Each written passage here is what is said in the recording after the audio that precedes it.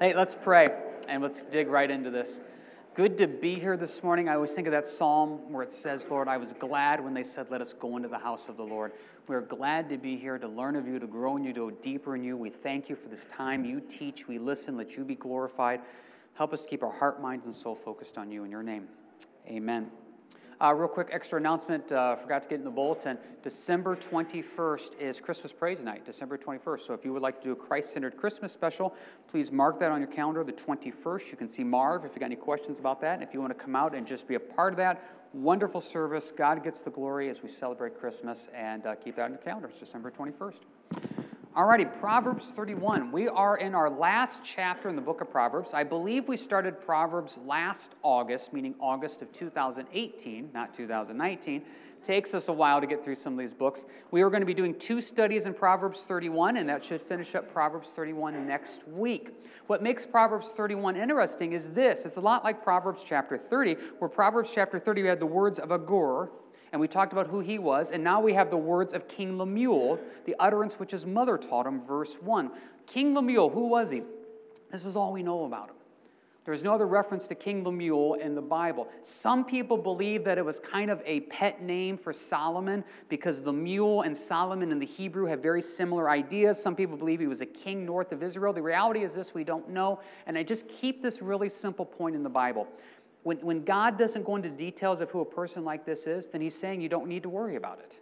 So we don't know who King Lemuel is, but we're going to read about him here. Now, we do know from studying out the Bible that the Bible says that there were other wise kings that also spoke in Proverbs, and that they were recorded as well. So therefore, Solomon was not the only one, so we have a recorded chapter of this. Now, the interesting thing about this, though, which we're going to get to in a little bit, it's the utterance which his mother taught him.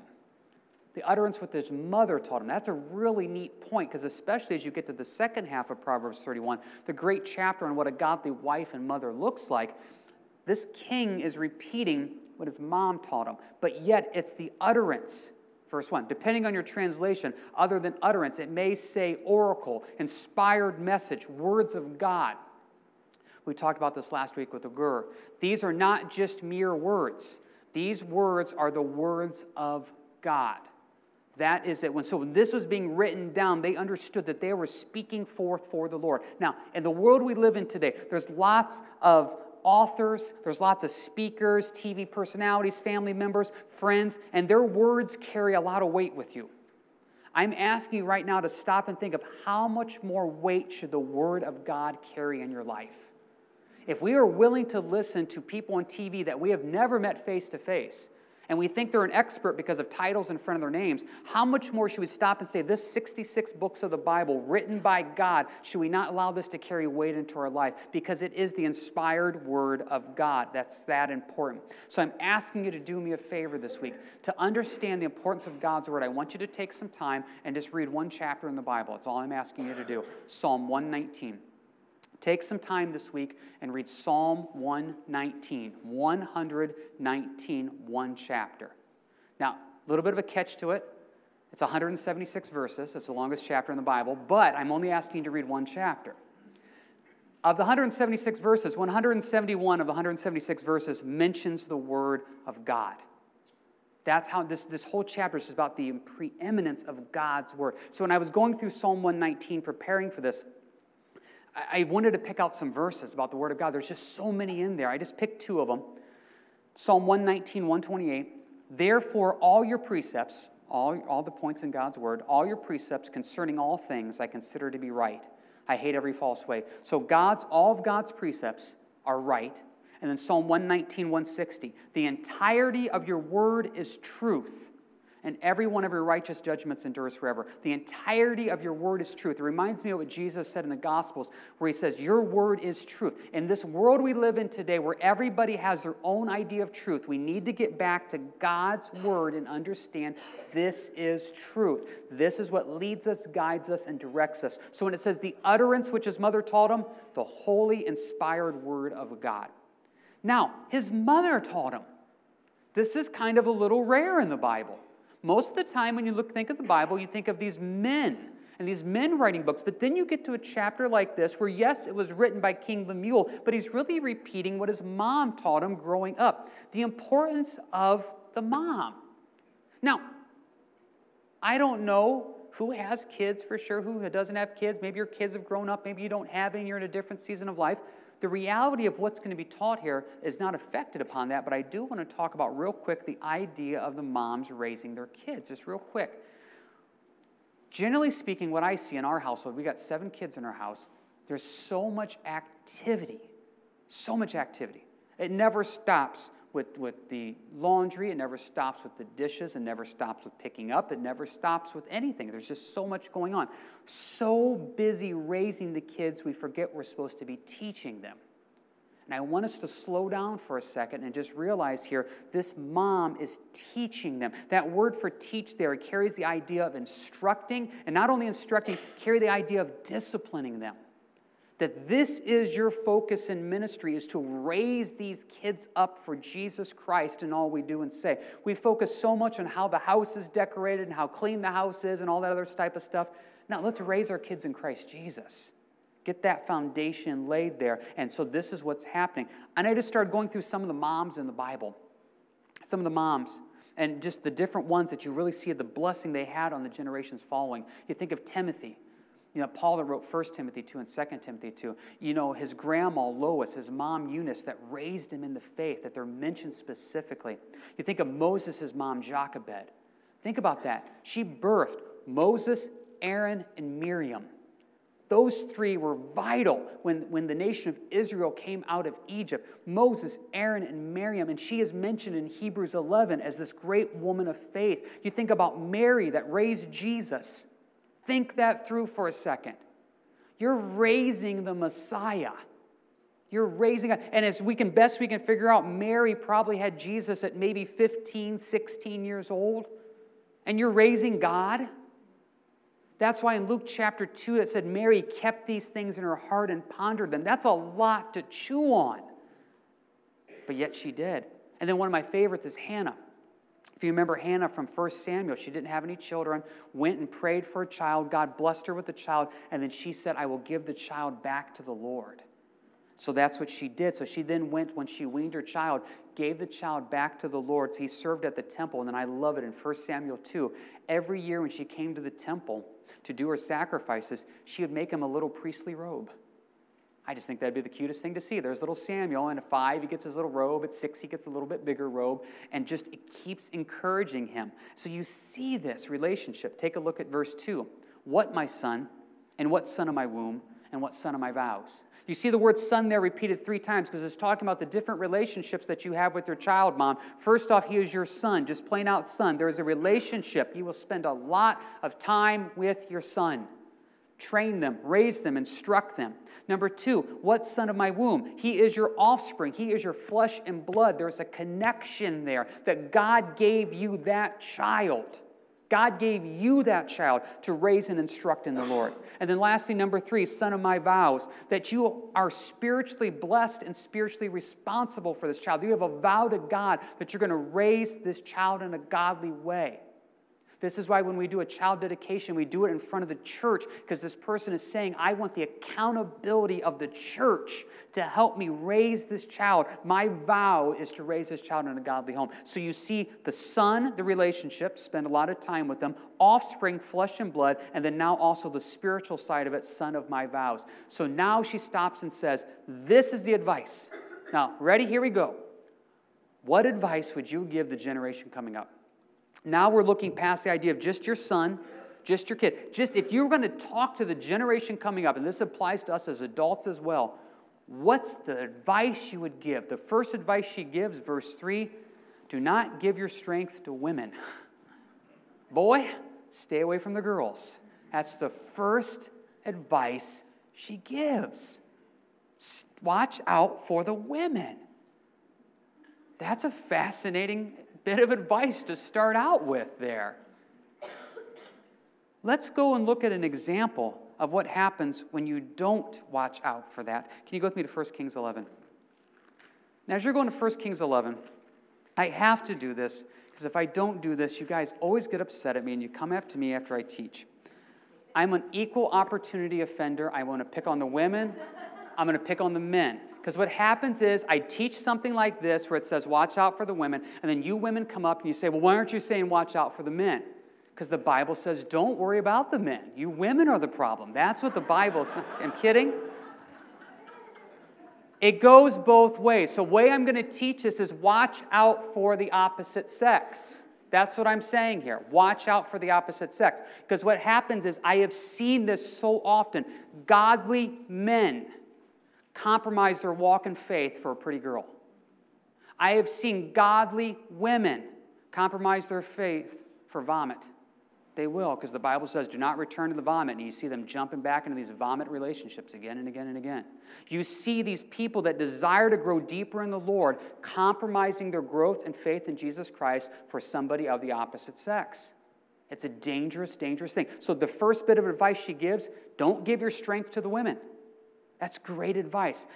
I wish I could get the quote down exactly, and I should have brought it with me, but I remember hearing a pastor talk about his daughter, that he wanted his daughter to be so in love with Jesus that a man has to find Jesus first before he even meets his daughter.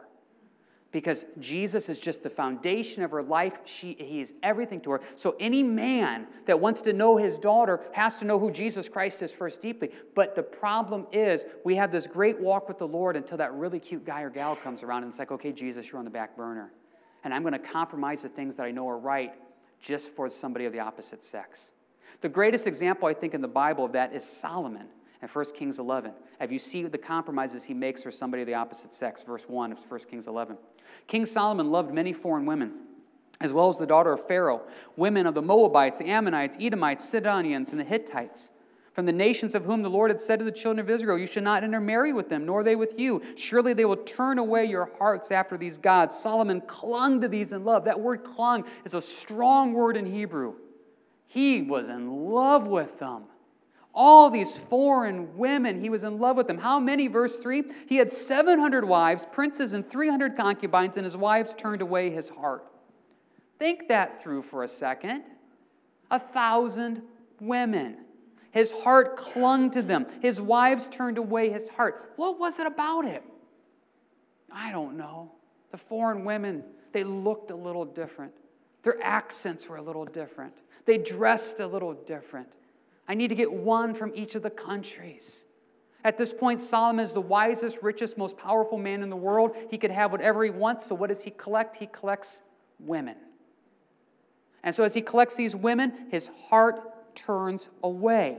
Verse 4, for it was so when Solomon was old that his wives turned his heart after other gods, and his heart was not loyal to the Lord his God, as was the heart of his father David. For Solomon went after Ashtoreth, the goddess of the Sidonians, and after Milcom, the abomination of the Ammonites. Solomon did evil in the sight of the Lord, and did not follow fully the Lord as did his father. Then Solomon built a high place for Chemosh, the abomination of Moab, on the hill that is east of Jerusalem, and for Molech, the abomination of the people of Ammon. He built temples for them. The guy that built the temple for God is now building altars for other gods. Verse 8, and he did likewise for all his foreign wives, who burned incense and sacrificed to their gods. So the Lord became angry with Solomon because his heart had turned from the Lord God of Israel, who appeared to him twice. Now, I know that if you're here this morning and you're born again and saved, the Holy Spirit lives inside of you. That's amazing. God lives inside of you, and you are the temple of the Holy Spirit. Solomon had God appear to him twice. Can you imagine that? God appeared to this man twice. So he knew God 2 times personally. And he still says, yeah, I'm going to serve these other gods. Why? My wife likes them. Which wife? I don't know, one of the 700. Verse 10, and he had commanded him concerning this thing that he should not go after other gods, but he did not keep what the Lord had commanded. Therefore the Lord said to Solomon, because you have done this and have not kept my covenant, my statutes, which I have commanded you, I will surely tear the kingdom away from you and give it to your servant. An example of what happens when you allow your lust, your love for the opposite sex to get into your life and you compromise in the Lord. Your heart belongs fully to the Lord, and do not compromise on that. That's why the first bit of advice is do not give your strength to women, and this goes for anything with the opposite sex. Let's go to one more example here in the Old Testament. Can you go with me to Numbers 25, please? Numbers 25.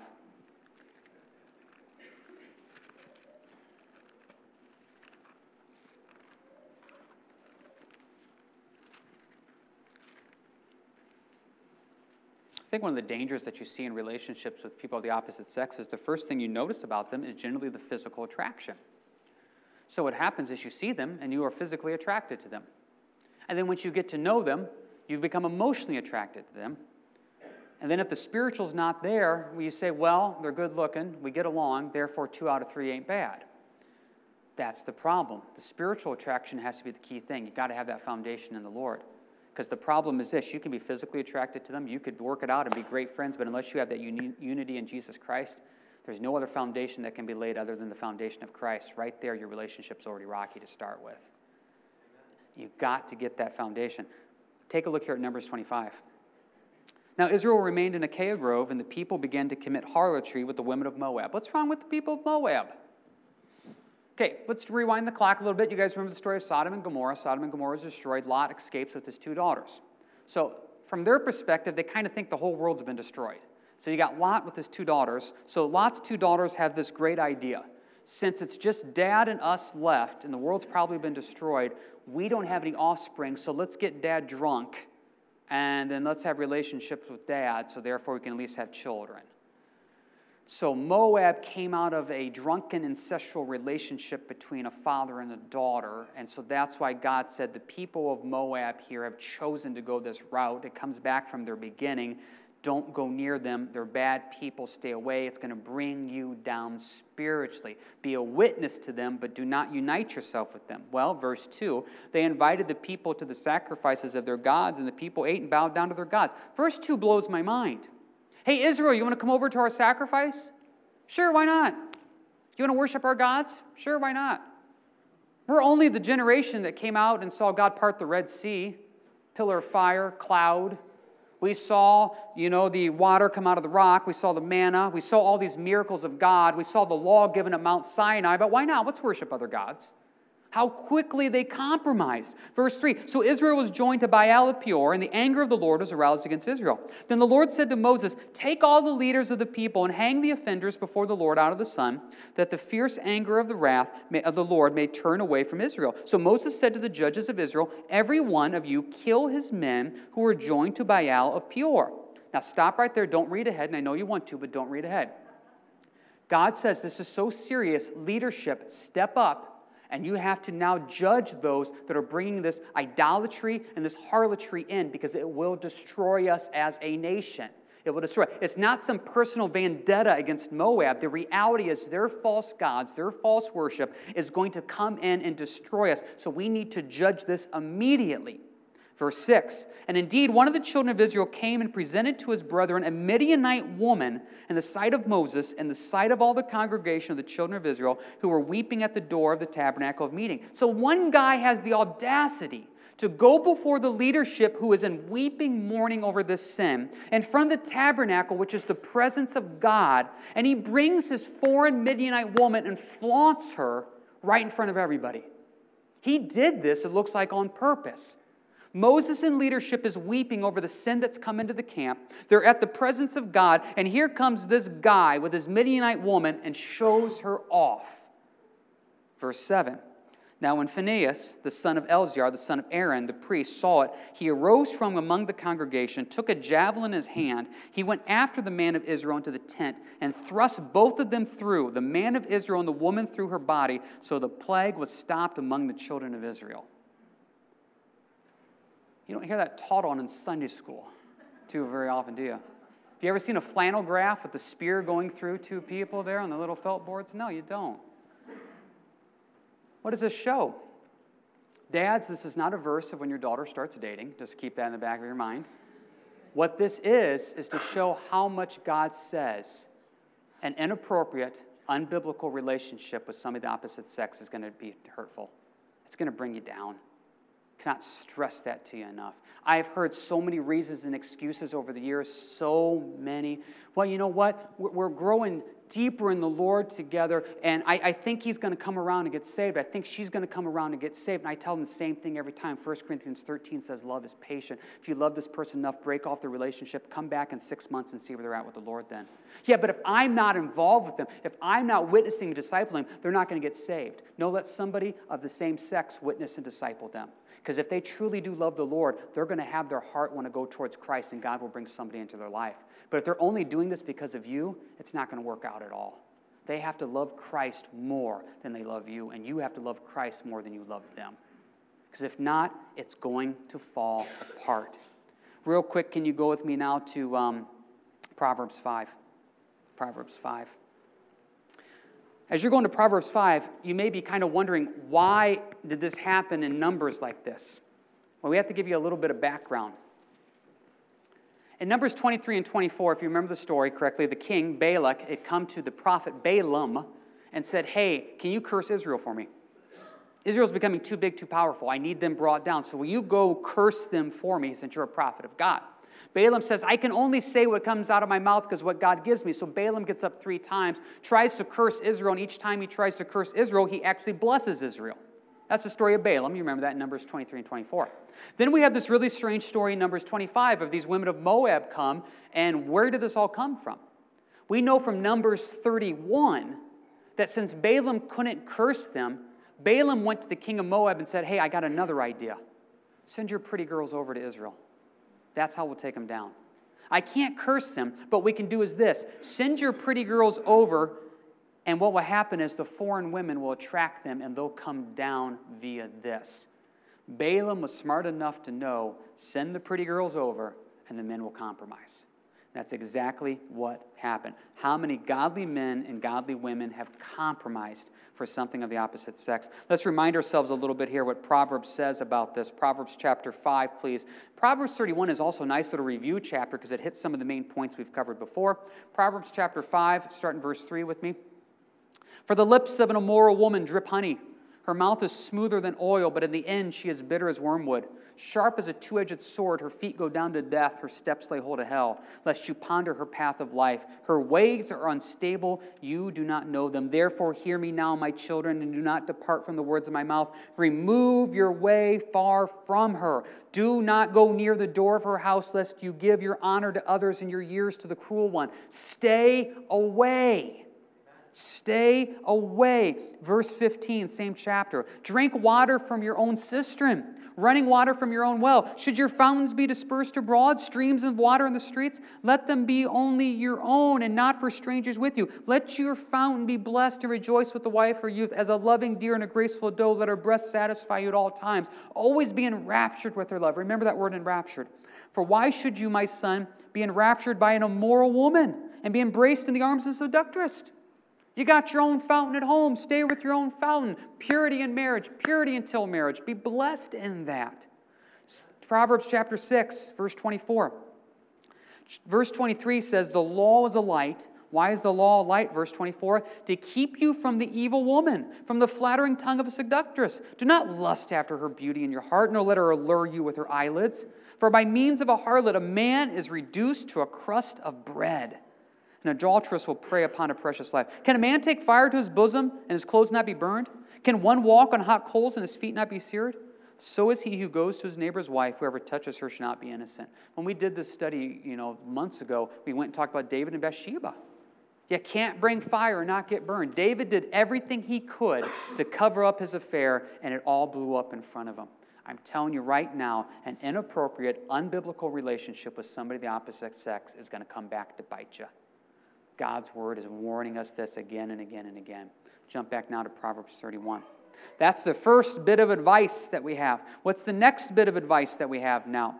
Verse 3 says, nor are your ways to that which will destroy kings. So what will destroy kings? Verse 4, it's not for kings, O Lemuel, it's not for kings to drink wine, nor for the princes intoxicating drink, lest they drink and forget the law and pervert the justice of all the afflicted. Give strong drink to him who is perishing, and wine to those who are bitter of heart. Let him drink and forget his poverty, and remember his misery no more.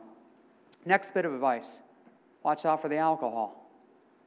Now, this is something we got to be a little careful about, because biblically it's wrong to get drunk. The Bible does not say it's wrong to drink. It's wrong to get drunk. Now, the problem is some people can't stop after one. So 1 becomes 2, becomes 3, becomes 4, becomes 5. They shouldn't drink at all out of protection. Now, there are a couple points here, though, that the Bible does say. One right here, verse 4, if you're a king, you shouldn't be drinking. That's not good for leadership at all. Ecclesiastes says this, chapter 10. Woe to you, O land, when your king is a child, and your princes feast in the morning. Blessed are you, O land, when your king is the son of nobles, and your princes feast at the proper time, for strength and not for drunkenness. One of the worst things you could have as a kingdom is a drunk king. It says in 1 Timothy 3 that elders shouldn't be drinking. You don't want a drunk pastor. Can you imagine? I don't drink. I believe the Bible teaches me that I should not drink. I do not drink. Can you imagine calling me up saying, hey, James, I really want to talk to you. And I'm like, hey, man, I'm sorry, I'm half out of it right now.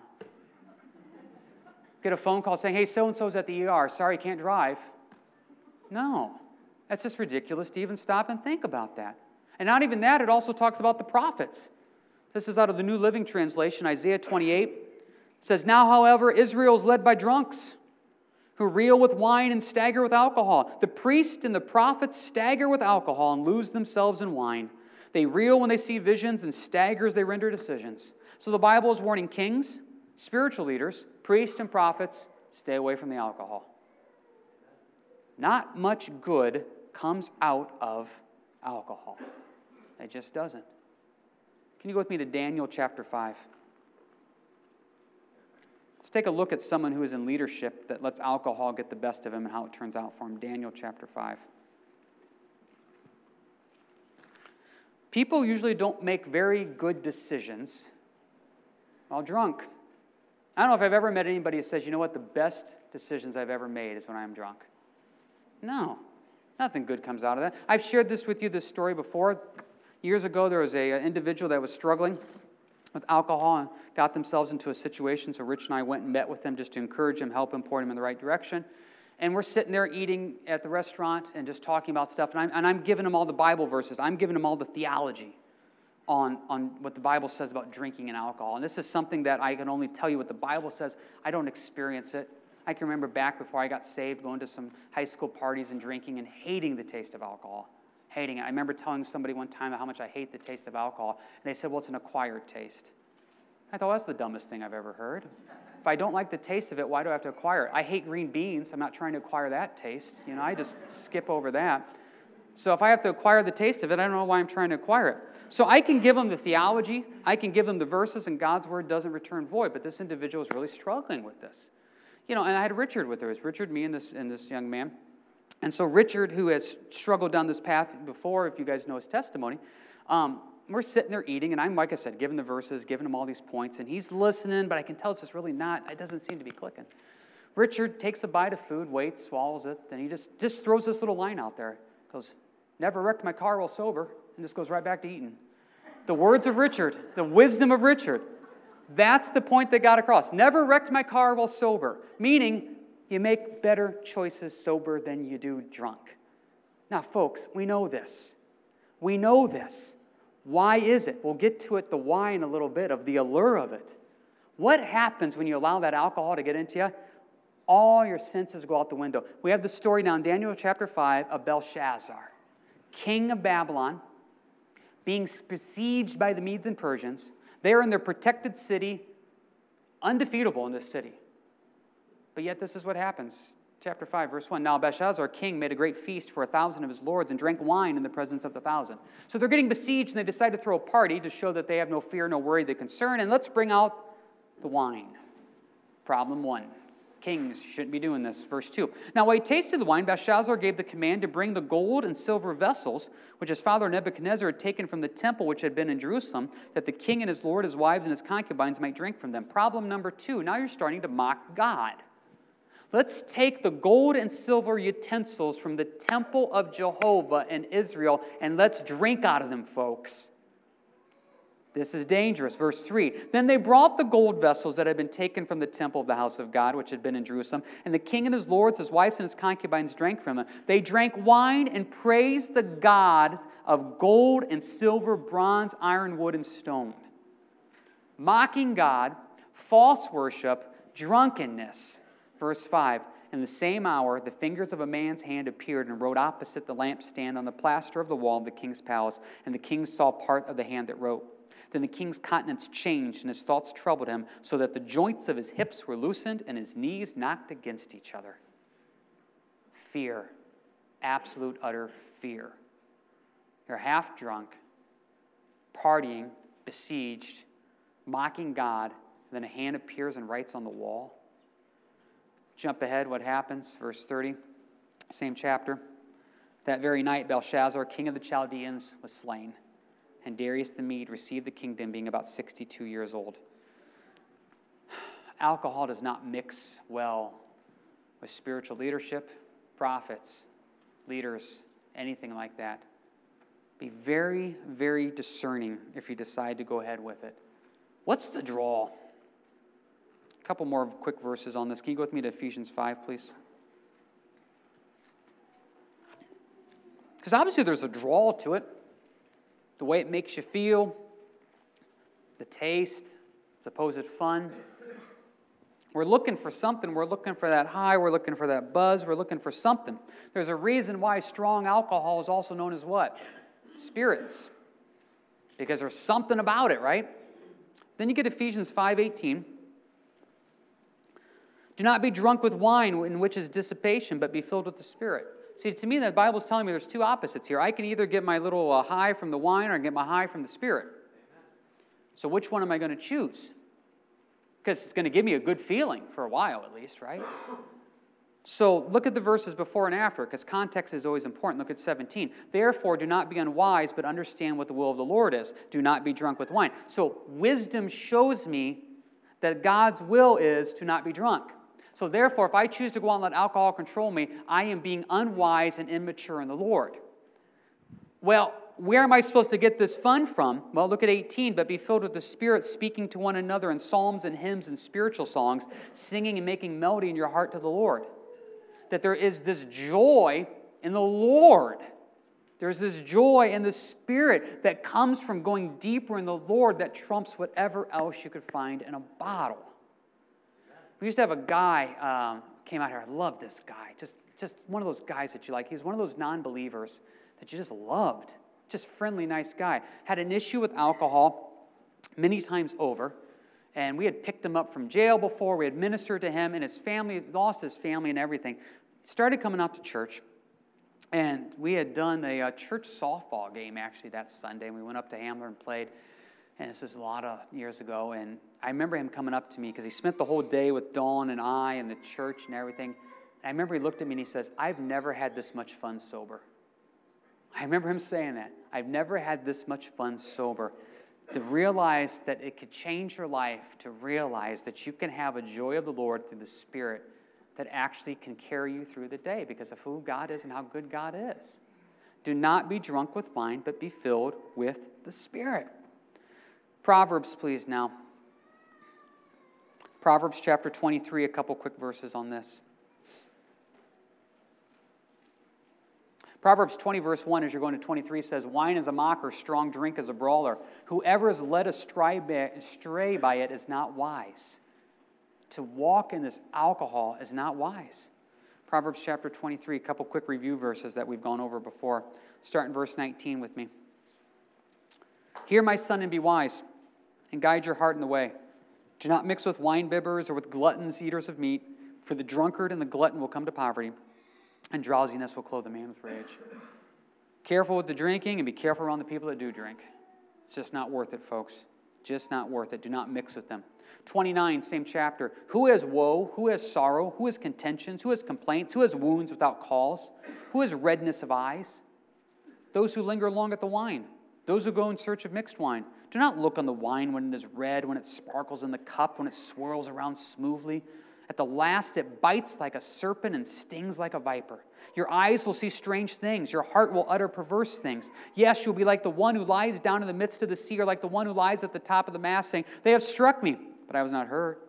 They have beaten me, but I did not feel it. When shall I awake that I may seek another drink? Isn't that the truth?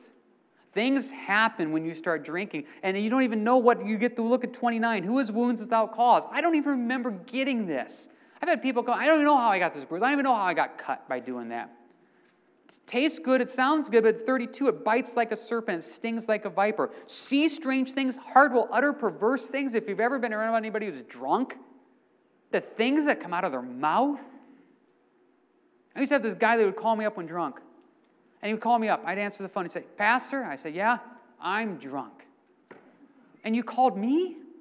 Of all the numbers you could have called, you called your pastor to tell him you're drunk? So then I would see him the next time. And he goes, did I call you? And I say, yeah. He goes, I don't know why I call you. I said, I don't know why you call me either when you're drunk. I don't know why you're calling me. Makes me pray for you, I'll tell you that. And it makes you embarrassed later on that hopefully you're convicted to change. But we start saying these things. We start doing these things. But what happens is 35. They struck me. I wasn't hurt. They beat me. I don't feel it. It numbs me. I wake up and when can I drink again? Oh my goodness, the stories that we've all heard about the power of alcohol or someone's life. The wisdom is what? Stay away. Well, then why does it say verses 6 and 7? Give strong drink to him who is perishing and wine to those who are bitter of heart. Let him drink and forget his poverty and remember his misery no more. Do you realize what this is really saying? Those that want to perish, those that want to give up, those that want to be bitter, those that want to forget life, those that want to be depressed and discouraged, yeah, go ahead and drink. Because that's going to be the outcome of it. So if you're ready to give up on life, if you're ready to perish, if you're ready to be bitter, depressed, and discouraged, go ahead and drink because that's going to be the outcome of it. It's just not worth it. Last point, there's 3 points. The first one, watch out for people in inappropriate relationships, opposite sex. Number 2, alcohol. Last points 8 and 9. Open your mouth for the speechless and the cause of all who are appointed to die. Open your mouth, judge righteously, and plead the cause of the poor and the needy. Be a voice for the voiceless. Those that are appointed to die, verse 8, some of your translation, those that are crushed, those that are destitute, those that are going towards destruction. Minister to them. Speak for them. Help them. Just listen to this verse. Romans 15:13. Romans 15:13. Now may the God of hope fill you with all joy and peace in believing, that you may abound in hope by the power of the Holy Spirit. The God of hope fill you with all joy and peace in believing. I know the God of hope. The God of hope gives me peace and joy. So therefore, when I run into somebody who is crushed, destitute, destructed, I want to give them hope. So therefore, I want to be a voice for the voiceless. I want to open my mouth for the speechless, because these that are destitute, crushed, and destroyed, give them hope. The poor and needy, give them hope, because God gives hope. Here's the problem with the poor and needy. They make us feel uncomfortable. We don't want to look at the homeless guy holding the sign. We want to pass by him and hope he doesn't talk to us. People holding the sign at the corner of Walmart, we don't want to deal with them. We don't want to talk. We just want to drive right by. They're out there, crushed, destitute, poor and needy. Now, at this point, before you get upset, there's 2 definitions of poor and needy in the book of Proverbs. Proverbs talks about the poor 35 times more than any other book in the Bible. 2 types of poor. First, poor. The poor that are lazy and they cause it themselves. God says, be careful of them. Be wary of them. Warned against them. The other poor, those are the ones we're supposed to help, truly hurting. Be careful with making the quick judgment call on who the poor really are. How are you supposed to know the difference then, whether they're the lazy poor that caused it versus the poor that really need help? Guess what? Get to know them. Talk to them. Find out their story. Start to minister to them, and the truth will come out. And as the truth comes out, then you will have the wisdom of God. We have a tendency to neglect them when God says, find out the story, because you don't know until you start talking to them. You can make a judgment call just by looking at people, but you don't know sometimes. And I tell you, the world sometimes just hates the poor. They want to neglect them. A couple weeks ago, I was at Walmart, and there was a guy standing outside with his family at the corner there. It had a sign. They needed gas, they needed food, they needed formula, needed diapers. It was him, his wife, and 2 kids. So I parked, stopped, and went up and started talking to them. Found out they were from Belarus in the United States here, trying to get supplies and money to get back home, get to where they needed to be. So ministered to them, talked to them, asked if they were believers, prayed with them, gave them some stuff, etc. So as I'm talking to them, truck pulls up. An older guy in the truck just starts berating us. Starts yelling at us. He starts saying, why are you talking to them? They're just trying to take you. They're just trying to do this type of stuff. So here I am talking to this couple. Got a truck yelling at me. So then the guy that I'm talking to, he asked me, he goes, what's he saying? I said, don't worry about what he's saying. It doesn't matter. So then he starts to get a little worked up. If you remember my story from a few weeks ago when I was trying to witness to the guy that was cutting my hair at Walmart, I thought he was going to kill me. And I thought, well, now I'm going to die in the Walmart parking lot because the guy from Belarus and the truck guy are going to get into a fight, and I'm going to be in the middle. Blessed are the peacemakers, but yet I'm the one that dies. That's what came across my mind.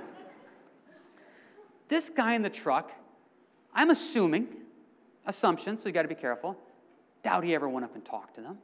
Doubt he went and tried to help them. I think he saw the sign, made a judgment call, and went from there. That's his call. But yet it just really showed me how people can get angry and upset. And that's what Proverbs warns about, is that we make the judgment call on the poor and needy, and we make these assumptions, and rather getting in there and saying, I want to represent the God of hope to you and who Jesus Christ is. Now, once I go to represent the God of hope, I may see that you're a swindler, and I may see that you're trying to take advantage of everybody, and then God will give me wisdom and discernment at that time to get away. But I don't know that until I start talking to you. And I need to go out and start these conversations and see what the Lord says. I just want to remind you what Proverbs says about the poor. Proverbs 29:7. The righteous consider the cause of the poor, but the wicked does not understand such knowledge. I'm going to tell you very selfishly, I want to help out the poor because it blesses me. If I help out the poor, I'm considered righteous. If I ignore the poor, I'm considered wicked. I don't want to be wicked in the eyes of God. Proverbs 22:9. He who has a generous eye will be blessed, for he gives of his bread to the poor. I want to give my bread to the poor because guess what? I get blessed. I get to represent Jesus Christ, and the Bible says I'm also blessed by doing it. Proverbs 21:3. Whoever shuts his ears to the cry of the poor will also cry himself and not be heard. When I cry out for help to the Lord, I want him to help me. So therefore, I need to go help the poor, because therefore, if I'm not helping the poor, I'll cry myself and not be heard. Proverbs 14:31. He who oppresses the poor reproaches his maker. He who honors him has mercy on the needy. I don't want to reproach God. I want to honor God. So I'm going to go out there and I'll talk to them, start a conversation, and see where God takes it. I'm not worried about being taken advantage of, because Christ set the example on the cross to basically say, here I am, take me. So Lord, it's yours anyway. I will go represent you to everyone I can, and I trust you'll give me wisdom and discernment in the midst of those conversations to know what I'm supposed to say and what I'm supposed to do, and to know when I'm supposed to back out of those. But until that time, I'll go try to talk to him and see what the Lord's got in store, because I want to represent the God of hope to every single person I run into. So final points here in Proverbs 31, 1 through 9. The wisdom, the inspired wisdom of God, careful of inappropriate relationships of the opposite sex, careful of alcohol, and careful of not being a voice for the voiceless. Careful of those things. Gets us into great shape for the end of Proverbs 31, 10 through 31 next week. It's a great chapter on the role of a wife and a mom, but there's a lot of deep points in there for everybody as well, too, which will finish up our study in the book of Proverbs, Lord willing. Worship team, come forward here for the final song.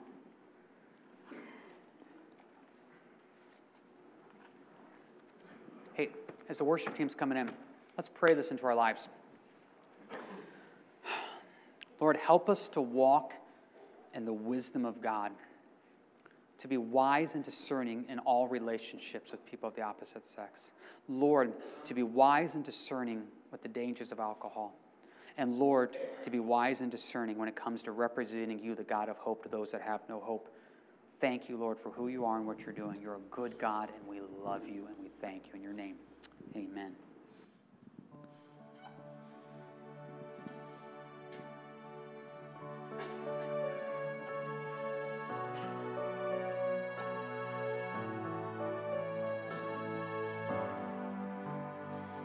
Our God is a consuming fire, a burning holy flame with glory and freedom.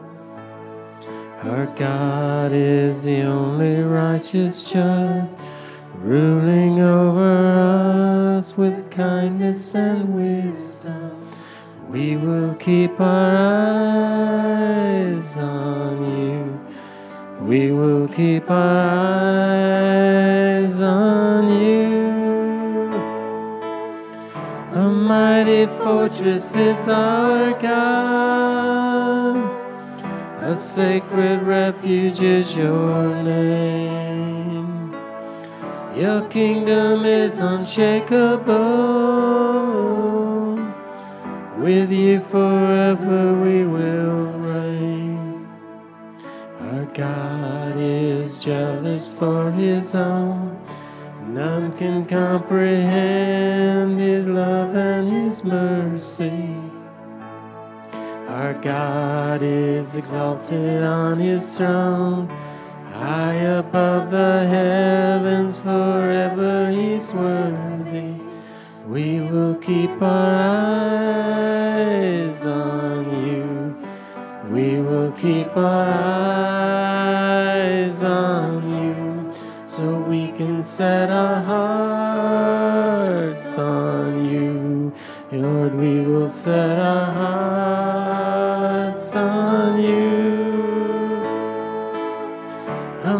mighty fortress is our God.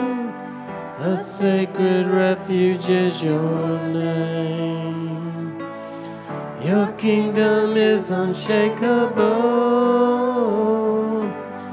With you forever we will reign.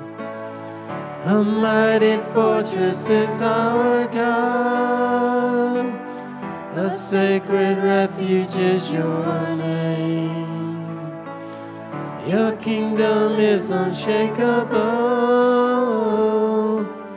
With you forever we will reign. With you forever we will reign. With you forever we will reign. Our God is a consuming fire, burning holy flame with glory and freedom. Thank you, Lord, for being a good God, a God of grace and mercy. Help us to walk in that this week for you in all ways. In your name, amen. You guys have a good week and God bless.